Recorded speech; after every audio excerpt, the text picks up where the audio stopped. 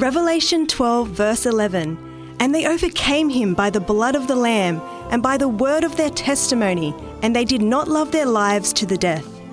Welcome to By the Word of Their Testimony, and here is your host, Rod Butler. Hello listeners, welcome to our program. So glad you could join us. My guest today is Caleb Christian. I first met Caleb in 1985 in Sydney at the Ryde Seventh-day Adventist Church. I was newly arrived from Perth and he was newly arrived from Melbourne. We were two young graduate electrical engineers just starting out in our professions, and those were the days. We had a lot in common and became good friends. Caleb followed work back to Melbourne in the early 90s, got married, and then followed work to Perth. We were both really busy with life, and apart from the occasional catch-up on the phone, I stayed in Sydney and eventually and gradually lost touch with Caleb for over 20 years. We connected again in a dramatic way in December of 2017. Since that time we've been very close, with regular calls each week. Caleb's walk with God in the last 5 years has been remarkable. We are speaking with Caleb on Skype from Melbourne, and welcome Caleb. Thanks, Rod. Before we have our discussion, Caleb, let's just bow for prayer.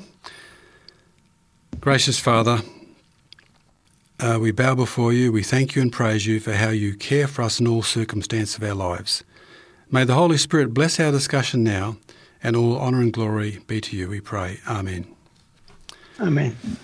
Now, Caleb, you were born in Alexandria in Egypt, migrated to Australia as a young boy, grew up in Melbourne in the 60s and 70s in the tough southeastern suburbs. Tell us how a young Egyptian migrant became a Seventh-day Adventist.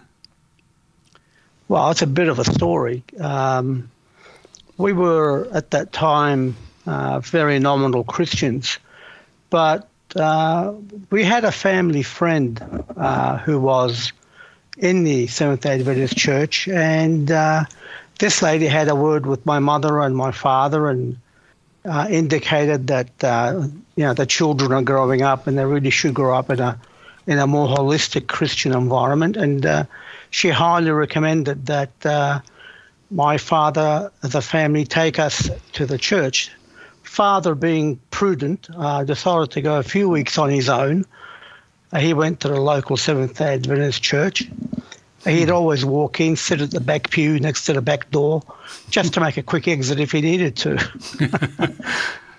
And after a couple of weeks, through what he'd seen, he realised that, in fact, that there was something here, and there was something that we sorely lacked.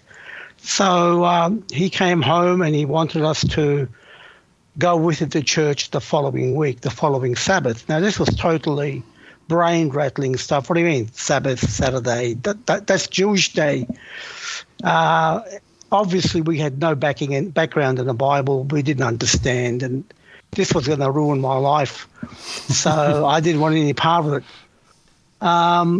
But my father insisted. He was the patriarch of the family, and you could disagree, but it's his way or the highway. So we eventually had no choice but to go with him. And in fact, what we went to was a Bible series, a Bible study series that was being held by the pastor of the church, and it was being held in a school hall somewhere. I forget where. It was after I went there grudgingly and forcibly. I sat down, and as he began to speak, the pastor, and he started to share Daniel 2 and 7 and 11 and so on, my brain went through a mini meltdown because all the things that I had been searching for were being answered, and they're undeniable. They're there as fact in the Bible, and they're as fact as history. So after a while of study, my father was approached by the pastor and said, "How do you feel about being baptized you and your family. Oh, well, he said, I'm all for it. And it wasn't that much longer before we all, as a family, were baptized on the same day. So that's how we ended up in the Seventh-day Adventist Church and being associated with it. Okay, so would it be fair to say that you became an Adventist because your father became an Adventist? Had he not become an Adventist, you would not have become an Adventist?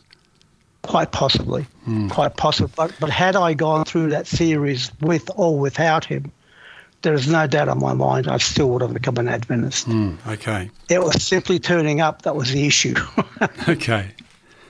Now, you graduated from university with a Bachelor of Engineering in Electronics. You moved to Sydney for work and you settled in the defence industries and worked there for many years. And then you moved back to Melbourne in the early 90s. Now, the 90s was a very pivotal decade for you. Tell us how you met and married your wife.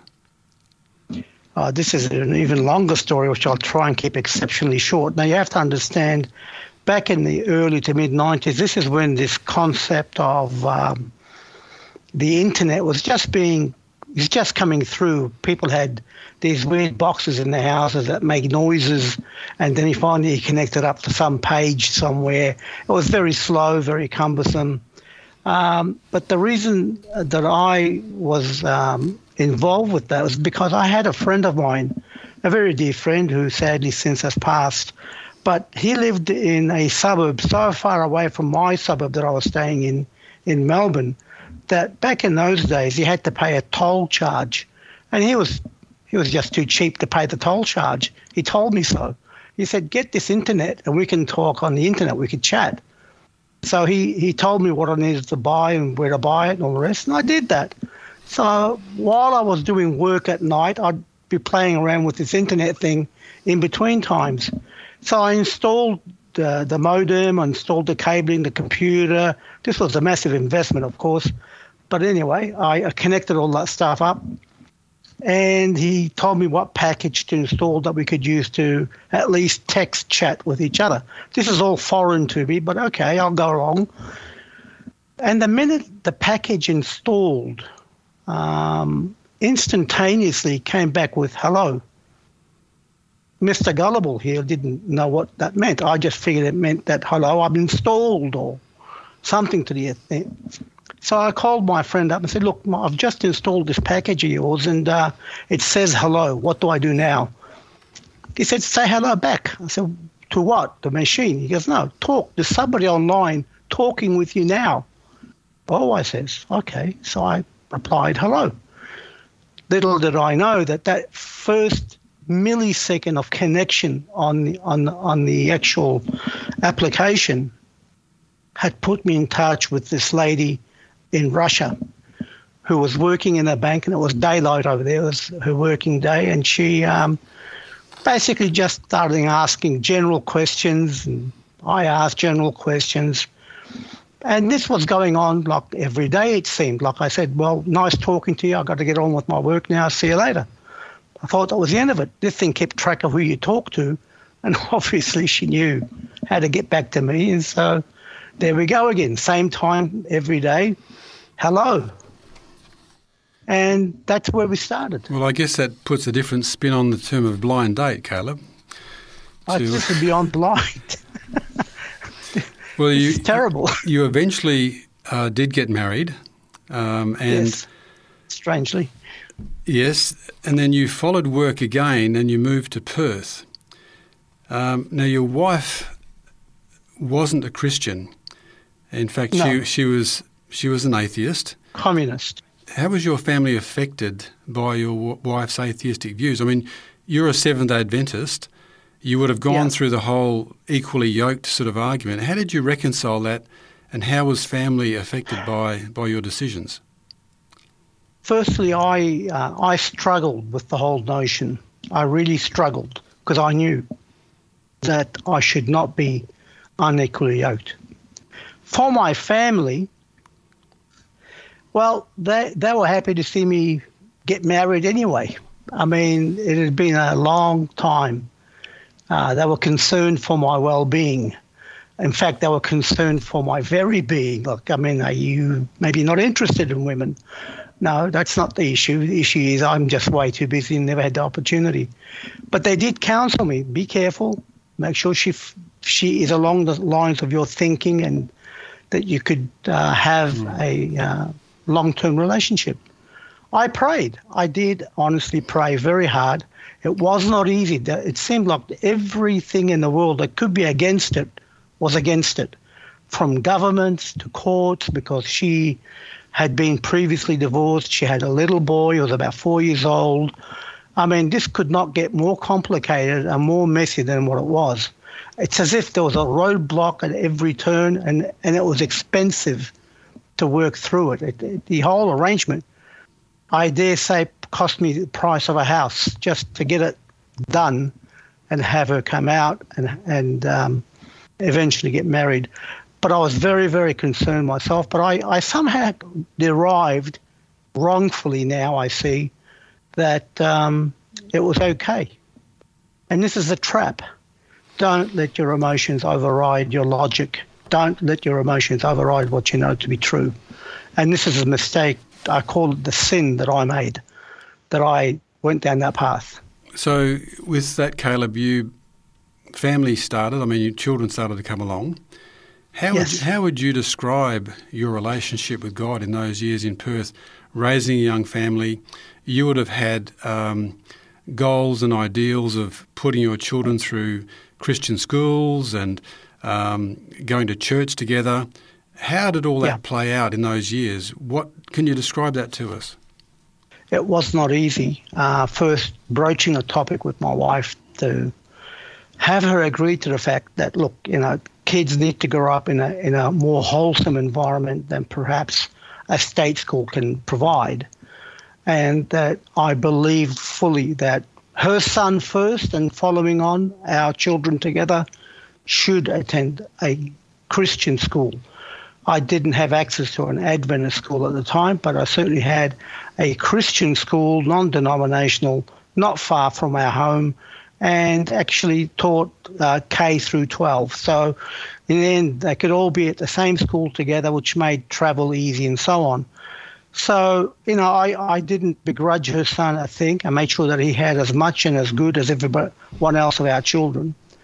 On that basis, she said, okay, so she'll go along with it. Caleb, if I could just explore that point with your wife's views. Now, she was an atheist, and as you said earlier, she was a communist. Yes. Was she hostile towards Christianity, or was she okay for you to do your own thing as long as you didn't bother her with it? How was her view towards you being a Christian? She's definitely hostile. She would not accept it because she saw school as school. This is a private school. Send her son first, and in quick succession the others. So her son was getting a really good deal going to a private school, which isn't cheap, as you would know. But she was hostile because I had tried to go to church, and she abjectly refused to enter an Adventist church, and she gave me all these anecdotes of how they were derided in Russia. And Christianity outside the Russian Orthodox faith was generally unacceptable. Well, that's how she put it. She was not a happy traveller when it came to church. So you were basically in the house, you were really on a theological sort of spiritual level, you were in different worlds. Now, totally different planets. So let's sort of fast forward now. You've been in Perth for a lot of years. It's now 2017. You've got 4 children, 1 adopted and 3 biological children of your own. Yes. You are now a senior technical manager in a medical equipment company, and you were at the pinnacle of your career. You've had worldwide patents awarded to you. You've got the runs on the board in your profession, so to speak. Yes. But that year, things changed dramatically. Oh yeah. Walk us through that year, because this sets up your story for the next 5 years. So walk us through 2017. Well, 2017 was a what can I call it? A monumental, pivotal year of my life. not for good reasons either. Things were going well. I mean, as far as I could see it, we were reaching our goals and, we were moving on with life, even though I was disappointed I couldn't get the kids to church because the wife was a bit disinterested, let's put it. But nevertheless, I carried on with my life. Around September of that year, mid-September of that year, I got a call from Melbourne to advise me that my mother had passed away and I should make my way to Melbourne for the funeral. So I came to Melbourne. I came by myself, funnily enough. My wife found an excuse why she couldn't come with me. She'd come later, she said. I got the old kiss on the cheek as I left the house in our home in Perth and arrived in Melbourne and went through the normal things for preparation of the funeral. By the time the funeral was to be held, she had arrived. But the whole situation was a bit odd because she wasn't at all engaged with me in any sense of the word, didn't even stay with me, decided to stay with her son who's moved to Melbourne, made the excuse that it was a good chance to catch up with him and all the rest. I mean, I found it bizarre, but at the end of the day, well, fair enough. I didn't think twice about it. I had more important things to worry about. And after the funeral, she flew home. She never spent a minute with me thereafter, nor during the funeral, nor during the what would you call it, the wake afterwards. It was just a very cool, even people picked up on it. It was very cold, very, very strange attitude, which I couldn't place and couldn't understand given what I thought the good relations that we had. So this is where the bottom fell out of our relationship, though. I was to find out just a week or so later via an email that I received from my wife that, about a month later, not a week or two, about a month later, to tell me that she no longer wished to maintain the marriage. She wanted to dissolve it, that she'd been lying to me and deceiving me for so many years. She just got tired of doing it, and she just wanted to be free to live her life. I found that very bizarre. Caleb, this completely blindsided you. You had no idea Absolutely. This was coming, and No. you had an indication that there was an estrangement there. There was a coldness, but you would, in your wildest dreams, would never have thought she would have done this. No, this was beyond any imagination of mine or anybody else's. Everybody was blindsided, me most of all. It was just, so where did it come from? Tell us the effect this had on you physically, Caleb. Look, the immediate effect on me was financial, because by the time she had sent all this through, she had made sure to max all my credit cards, empty our bank accounts. All of a sudden, where I was financially well off, I became destitute. I had nothing. Beyond that, she did write to me that I was to cease communicating with her, that she had, prior to her arrival in Melbourne, had taken up court orders and issued domestic violence orders against me, which were bizarre. I have never been violent towards anybody, let alone as I thought, my nearest and dearest. This was all completely unbelievable. So I was prevented by law from returning to my home, or I'd be arrested if I went there. So all of a sudden, I was just out in the street. So with your Middle Eastern background, where family is so important, suddenly you're without a family. Yep, correct. How did you without finances? And you've gone from being a successful engineer with, metaphorically speaking, lots of money in the bank, to being cleaned out. Yeah. Mentally, how did you cope? My mind began to crumble. I mean, we talk about mental health, and it is such an important issue. Men suffer tremendously under separation and divorce. simply because the laws are so set up as to be against the male and for the female. And I'm the first to say the female should be supported too, but not to such an extent that the male is left destitute without hope, and which is where I was left. So my mind began to crumble. I was fortunate, I'd say more than fortunate, I was blessed in that the Lord provides me with a very strong family here in Melbourne, and they all took me in and looked after me. But my mental state got to a point where I was no longer fit mentally. I had crumbled. So this is where I can come into the story, because I recall very well getting a text message on my phone from you. And at first I saw, your name and, oh, great. So I read the message. And it was basically, briefly, a message saying that, your wife had left and could you please give me a call? And I did give you a call, and I remember well that call in December of 2017, because what I heard on the other end of the phone really distressed me. I was deeply concerned for you. At that time you were medicated, and you were a volatile mixture of agonising grief and white-hot anger. Yes. How did you get to that stage?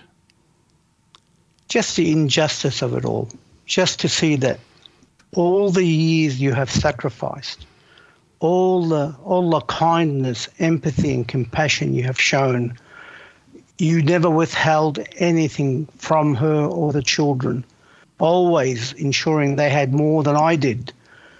All the years of life that have just now been erased, to have nothing, to be nobody, and to have nowhere to call home. Yes, family will look after you, but for how long? How long can you be around before you overstay your welcome? Thankfully, my family doesn't see it in those terms, but I very much did. It was simply my mind literally dissolving. Yeah, and the other thing which, again, I recall another very difficult phone call with you, Caleb, and again, the anger that was coursing through your veins was actually making you sick. And yes. I can recall having a discussion with you, saying to you that you have to forgive her for what she's done. And your reaction on the other end of the phone was agonising to listen to. I won't say you were wailing, but I could tell this was deeply distressing, the concept of forgiveness for the injustice. Caleb, yes. How did you get to a stage where you could forgive? How was your relationship with God? Where did you think God was? Where were you with God at this stage?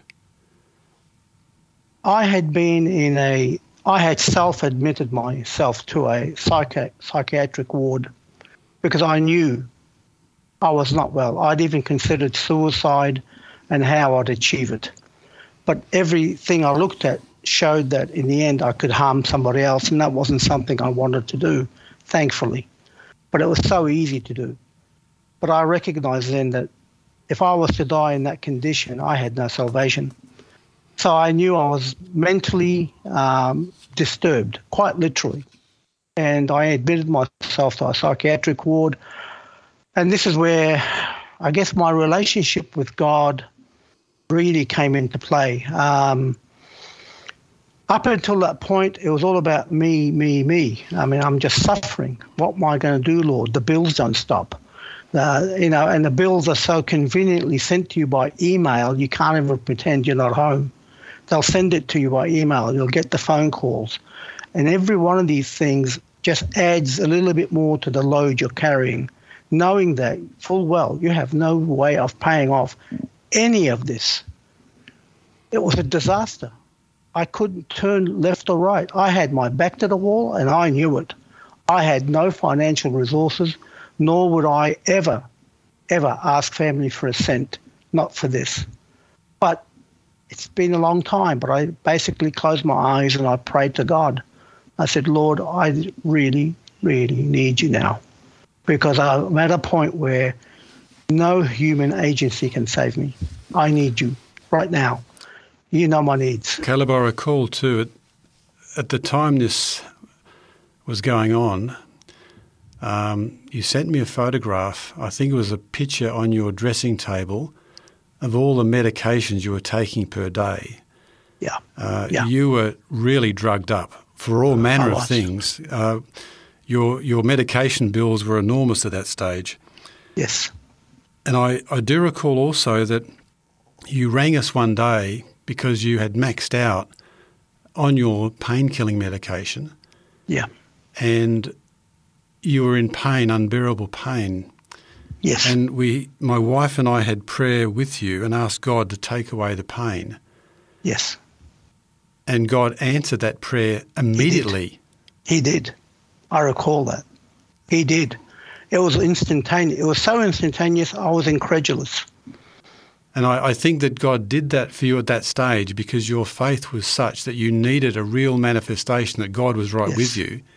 And that was the way he said, don't worry, Caleb, I'm right with you. Yep.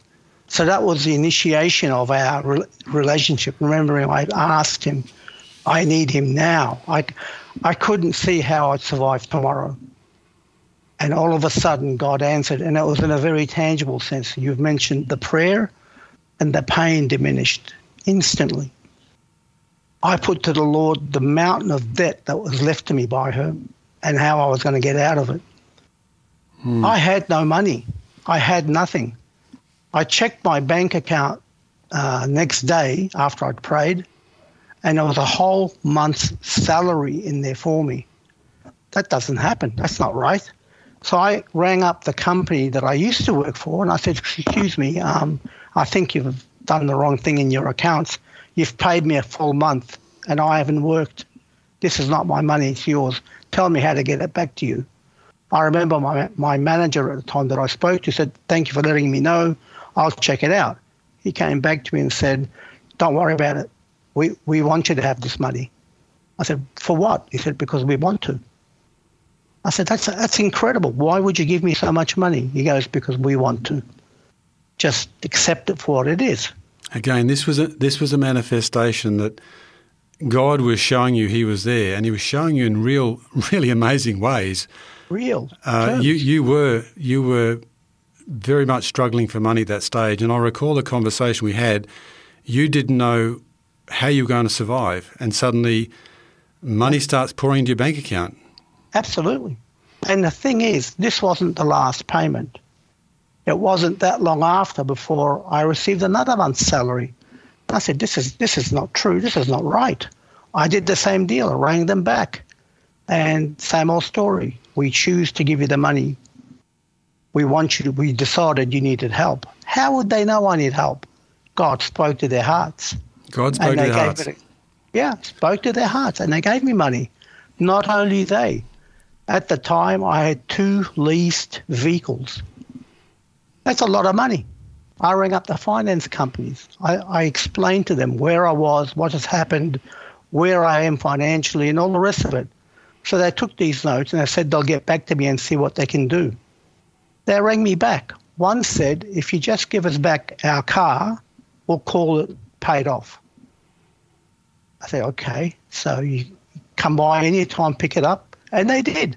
And they cancelled the loan. No more payments. Another finance company, which I had a lease car with, I told them the same story. When they came back after their deliberations, told me that they just felt it would be inhuman of them to take any further money from me. So how about we do this? Consider the loan paid and keep the car. I remember, Caleb, when you told me that at the time, I said, Caleb, God's just given you a car. He did. He did. So again, God was showing you that despite all that's happened, he was going to look after you and to trust him. But also he had work for you to do too. Tell us about how you ended up going to church again. Well, when I came out of hospital and I was discharged and I was medicated adequately, I came home and began to think of my life and what it is that I yearned for, and that was to go to church. So it's the old adage, the church across town has got to be better than the church next door. So I start looking up. I knew there was a church not that far from me from where I was living at the time. But I thought I'd look up some of the new ones. I mean, I'm not obligated to go to one or the other. I'll just start new. And I started looking at different churches. And as I looked at these churches, they're all across town, minimum 20-minute drive, half-hour drive, 40-minute drive. I said, yeah, okay, I can do one of those. So I picked one. That same week, my father had bought himself some bits and pieces for his bathroom he was renovating, asked me to carry in the heavy load myself. Of course, I was younger and fitter. So I picked up this heavy lump of a box that said 2-man lift, but I was as strong as 2 men, so I could do it, until I picked it up and went, and that was my back going out. Now I was walking around hunched over like Groucho Marx, and I couldn't walk. I couldn't sit. I couldn't lie. I couldn't do anything. So I decided, no, I still want to go to church. This is not going to hold me up, but I definitely can't go across town. I'll just have to go to the local church around the corner, which was about 2 kilometres away. I mean, had I been fit, I could have walked there. But in any case, I decided to go there. So I put on my best clobber and I decided to go to church. First time in a very long time. And so I began making my way to the church very gingerly. I got there, parked my car. I figured somebody will welcome me and show me about. And I got there in time for Sabbath school. In fact, they were just wrapping up the pre-Sabbath school service. So I decided to stay outside in the foyer. As it turned out, there was a Sabbath school class in the foyer, adult class, and I was invited to join. And I joined that class, and I was so happy. It's been so long. And I enjoyed myself thoroughly. And people got to meet me and shake my hand and whatever. But the funny bit was, at the end of the Sabbath school, the head elder that was leading out, he was also in charge of Sabbath school and handing out classes. So he was looking around who he could catch to palm off a class to take for the following week. So he's looking around. There's not too many prospects. They're all sort of looking around themselves, so, except me. So he said, he walked up to me and said, yeah, would you mind doing a Sabbath school class next week? So Caleb, this is not a small church. No, I've been to that Sabbath school class, and I recall there's probably 30 people in it, and it's a big church. And this is the first time you've been back in church for 20 years. And he's asking you to take you to take the lesson the next week. Take Sabbath school class. Do you think he was taking a risk? I think he was taking a risk because I was going, how do I mean, I didn't want to say no because maybe that's God's leading and I don't want to thwart his plans. And I didn't want to say anything. I thought I'd go with the flow. But I mean, seriously, I wouldn't have picked me. You wouldn't know me from a bar of soap. I mean, who am I? I just walked in hunched over like Groucho Marx. I just needed a big fat mo and I would have been Groucho Marx the way I walked in. But anyhow, I accepted. And that was the beginning of a really long story because I came next week. I was all prepared and it was all about the sanctuary. And I took the lesson and I had notes and all the rest of it and slides and so on. And I was quaking in my boots. But I gave the Sabbath school class. Everybody was somehow amazingly spellbound. And then at the end of it all, I hadn't finished the lesson, but time was up. I said, well, folks, I'm sorry. You've got the notes. You know where I was going with this. Well, you can sort of finish it off at your leisure, but thanks very much for your invitation. So Caleb, when you say spellbound, you thought they were spellbound through boredom. Yes, exactly it. They were too bored. Too bored, so we'll sleep a bit. Like, how could you take so long? But nevertheless, they did thank me, and I thought that was the end of it. But I hadn't finished the lesson. I was about 3/4 of the way through. What happened thereafter, though, is what amazed me. They all, together in unison, said, "That's not the end of it. We want to hear the end of it." I said, "But the lesson's over." Yeah, I know, but we got access to the church. We can come back this afternoon and finish it. For one reason or another, they couldn't do it that day. It had to be the next Sabbath, which after fellowship lunch, we went to a private room, except this time there was more people in the Sabbath school class than I had in the original class. They'd been talking around the church. So I had far more people than I had catered for. So you went from taking a Sabbath school lesson one Sabbath to finishing it the following Sabbath, but taking a whole afternoon program. Pretty much. Pretty much. And I was amazed by that and so thankful to God that he was still willing to inspire me and lead me in understanding. And I think too, Caleb, it sent you a message that God had work for you to do, that yes, you'd been out for 20 years, and I recall you telling me that a man came up to you and said to you that he'd been waiting 20 years to hear a message like you gave. That amazed me. Yeah. I mean, you've been out of the church for 20 years and he'd been waiting 20 years. So it was almost like God saying, you're back in church, I've got work for you to do. Absolutely. I mean, I was amazed when the gentleman came up, shook my hand very robustly and said, I've been waiting 20 years to hear that. And it just floored me. I was so humbled by that. It's unbelievable. It was glorious. Thank God. Now, Caleb, a lot's happened after that. You went to Israel. You ended up working for an Israeli company. They sent you to Israel for the project. Yes. And you had experiences there. But I want to talk about something else that's happened. You started to notice pain appearing in your abdomen. Tell us about that. Yeah, well, around that time, I mentally at least, I was lucid, I was clear thinking, I could do a job and I was responsible. So it wasn't an issue. But I began to get odd pains in my abdomen, pains which my GP couldn't quite figure out. And then I started to bleed internally. That was something that caught me off guard. So things were going wrong. I was hurriedly whisked off to hospital. I was in a very bad condition. This is after my last trip to Israel. I was in a significantly bad condition by then. So much so that, in fact, the last trip to Israel, I had the pleasure of having my GP and a whole bunch of other people attend Israel as well for a tour, and I enjoyed their company, obviously. My GP was so concerned for me, she was prepared to cancel her flight back so she could fly out with me when I was ready to go. She was so concerned for my condition. When I got back to Melbourne, I was in a very bad place. I was in a very, very bad place. And thankfully, my sister recognized I was unwell, took me straight to one of the larger hospitals here in Melbourne, one that she'd been treated at herself and trusted. And when I arrived in the emergency department, I was effectively just wheeled in.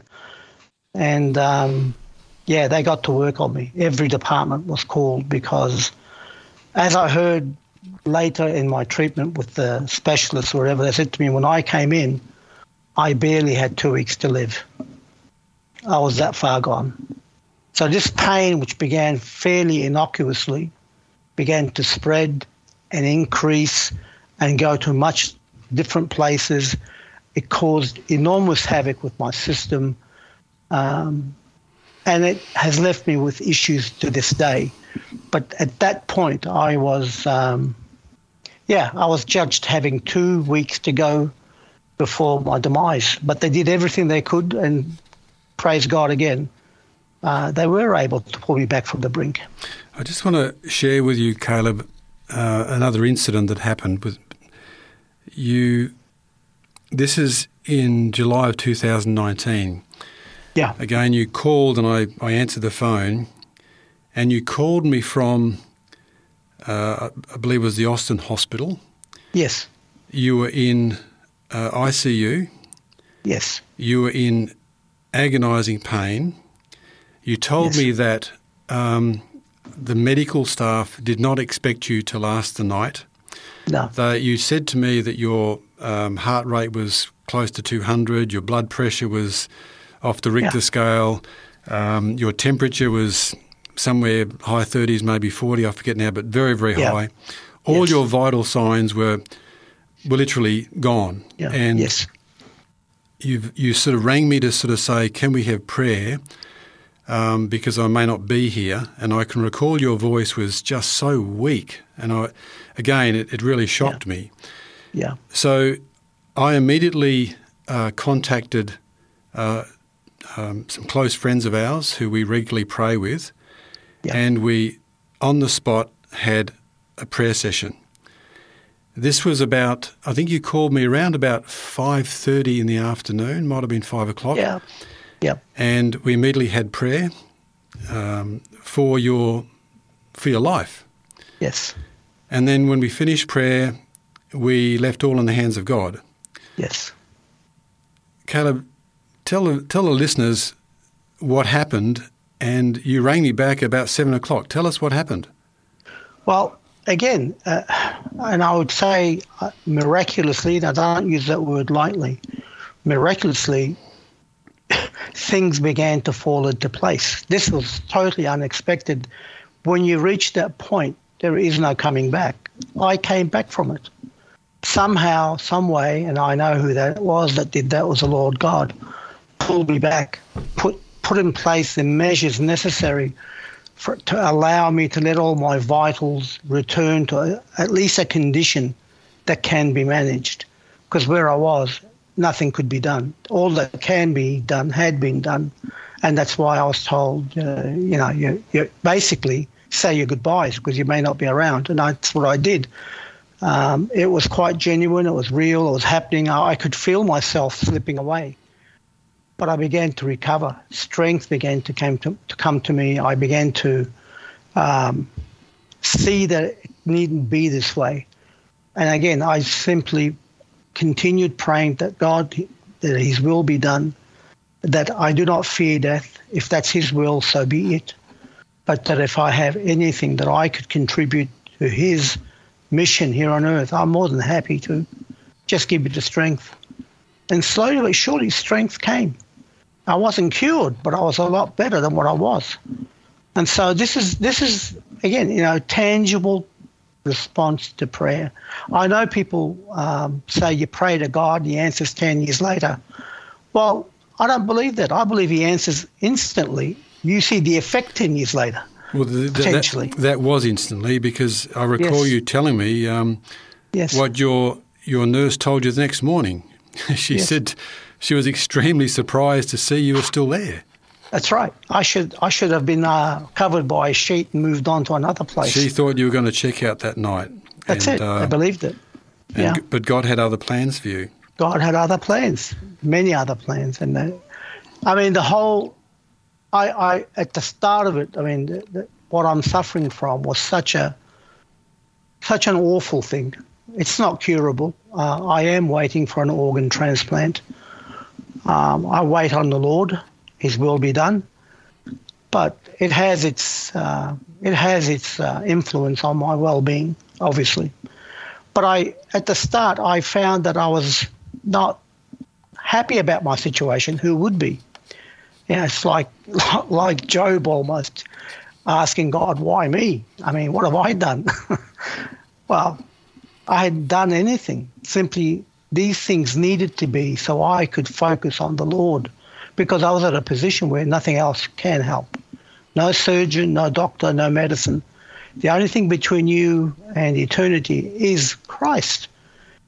So you have to hold on tight, and I did. I held on tight, and I still do. So my view of, how can I put it, my illness has over now the years somewhat changed, because I recognized something was given to me that I didn't have before. And that thing that was given to me was the ability to witness to people in hospital. Now that they have forbidden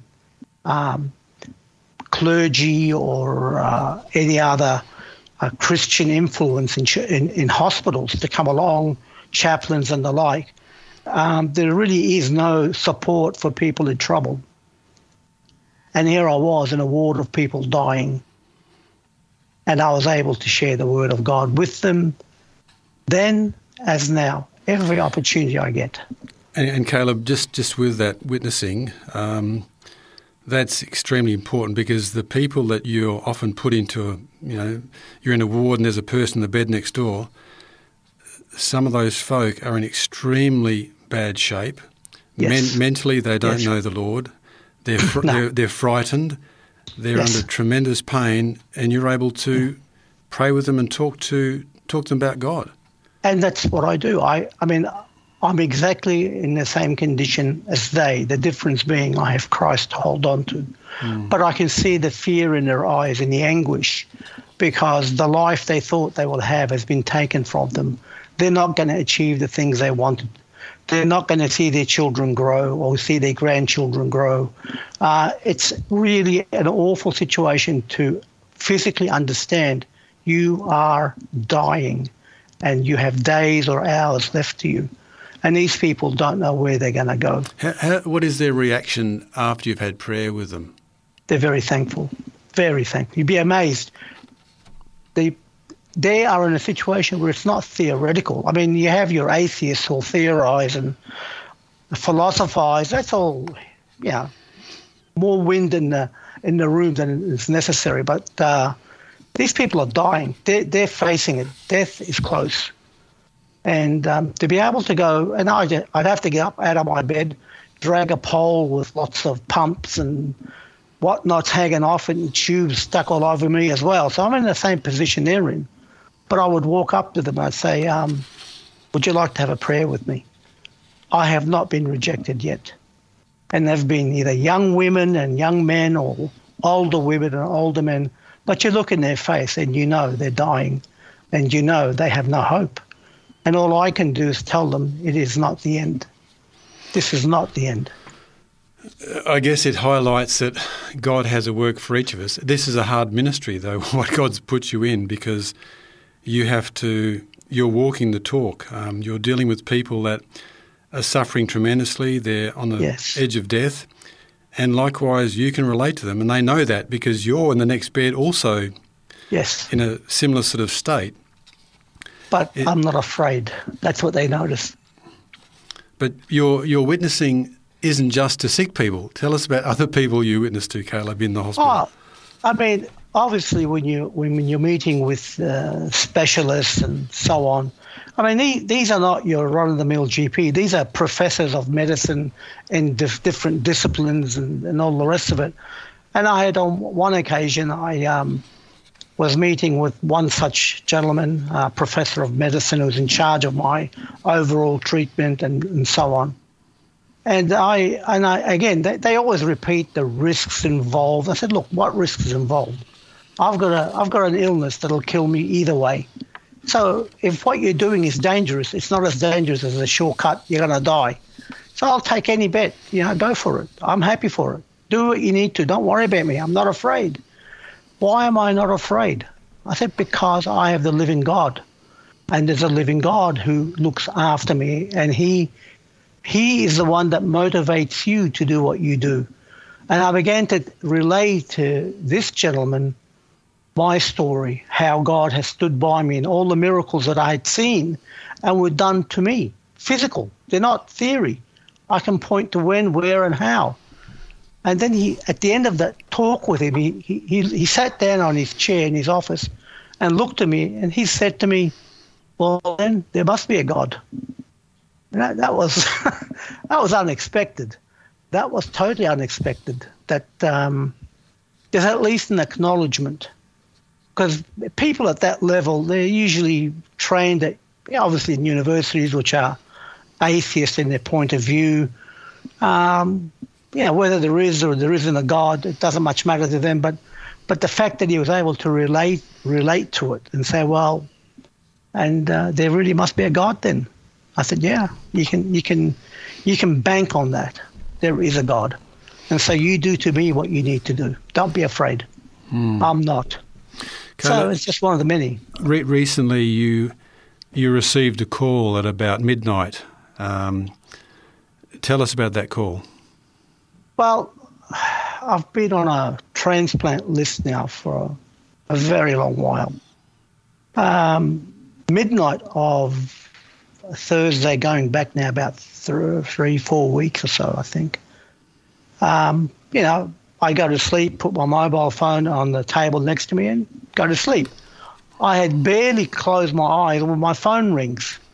of course, my first reaction is it's probably some scammer or somebody trying to sell me insurance or whatever it is, get a survey done.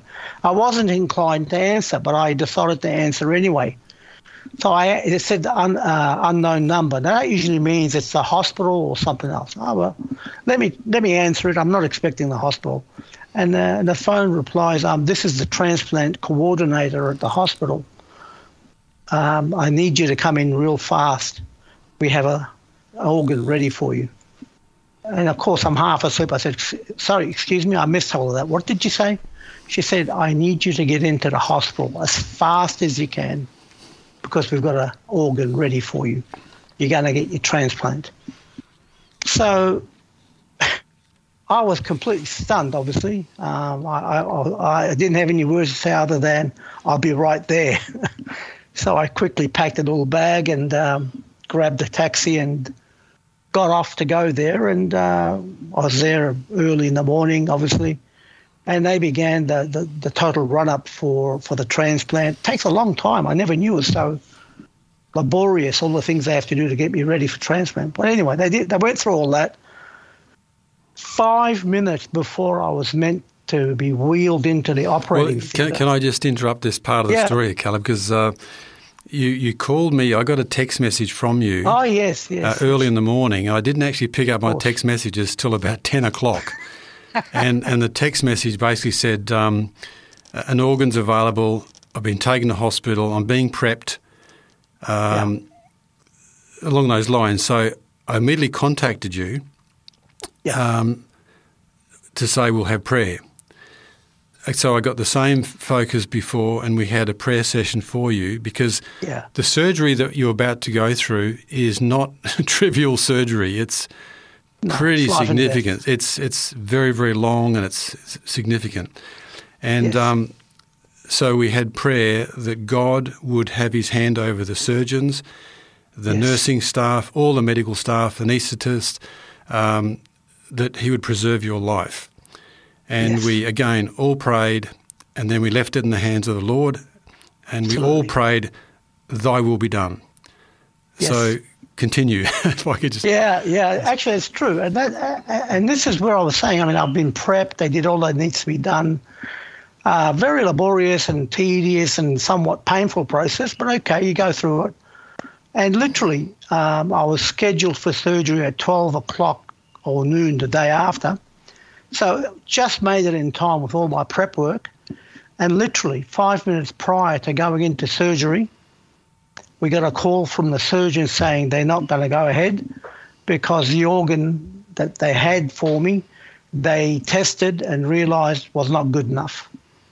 And had they put that in, I'd be in a worse place than what I am at the moment. So, yes, God did answer that prayer. Had they gone and put that organ in, I wouldn't be here talking to you now. So God answers. God absolutely answers in very tangible, very real and obvious ways. Well, it's an amazing story how God intervened because his will was done. You may have had an organ put in you that could have ultimately taken your life. Now, correct. Caleb, we're going to take a short break here and then we're going to provide details of how to contact you, and then we'll come back and conclude. Thank you for joining us on By the Word of Their Testimony. If you would like more information about today's program, or if you have any questions, please contact 3ABN Australia Radio by phoning 02 49 73 3456. Or you can send an email to radio@3abnaustralia.org.au. You can also contact us on our 3ABN Australia Radio Facebook page. We look forward to hearing from you. Welcome back to By the Word of Their Testimony. We've been interviewing Caleb Christian, and as you've probably been listening, Caleb has had a dramatic health reversal and the effect that's had on his life and how he's been able to work for God with that situation. Caleb, with the time we have left, what message would you give to the listeners from your experience? Well, the message I would give is, all untold, the most important is forgive. Forgive those who are your debtors. Forgive those who have hurt you. Forgive those who have stolen from you. Forgive anybody who's done anything towards you that is unwelcome. You must forgive from the bottom of your heart, not just lip service. In my case, I forgave everybody and anybody who in any way hurt me, not least of which my former wife. I do not curse her. I no longer seek her demise, but I ask God always to bless her, to find her and lead her to repentance. And I always claim the shed blood of Christ for her. She knows no better.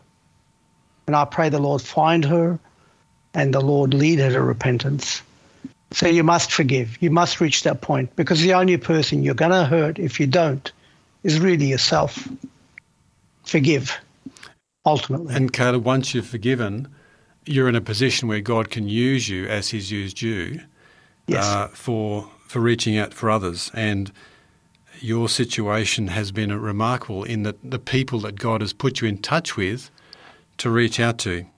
Yes. So, again, forgiveness is number one. But mean it. It should not be lip service. Caleb, with the minute we've got to go, you and I have often discussed that famous text, Romans 8:28. What does that mean to you? Well, nobody would look at a person who's sick like me and say that was a good thing. That's a bad thing. Well, I beg to differ. I think that disease that I am with now, the illness that I have, is a gift from God, because it has opened doorways to me that I would never have entered before. I can witness to people who no one else can reach or witness to. So don't judge it good or bad. Judge it is what God determines for you now. Nothing happens without his say-so. And if he's allowed it, there's a reason. Well, great advice, and thank you, Caleb, for sharing this part of your story, where God has sustained you and blessed you in a very difficult family breakup. Dear listener, thank you for joining us today on our program, By the Word of Their Testimony. Do join us again next time, and God bless.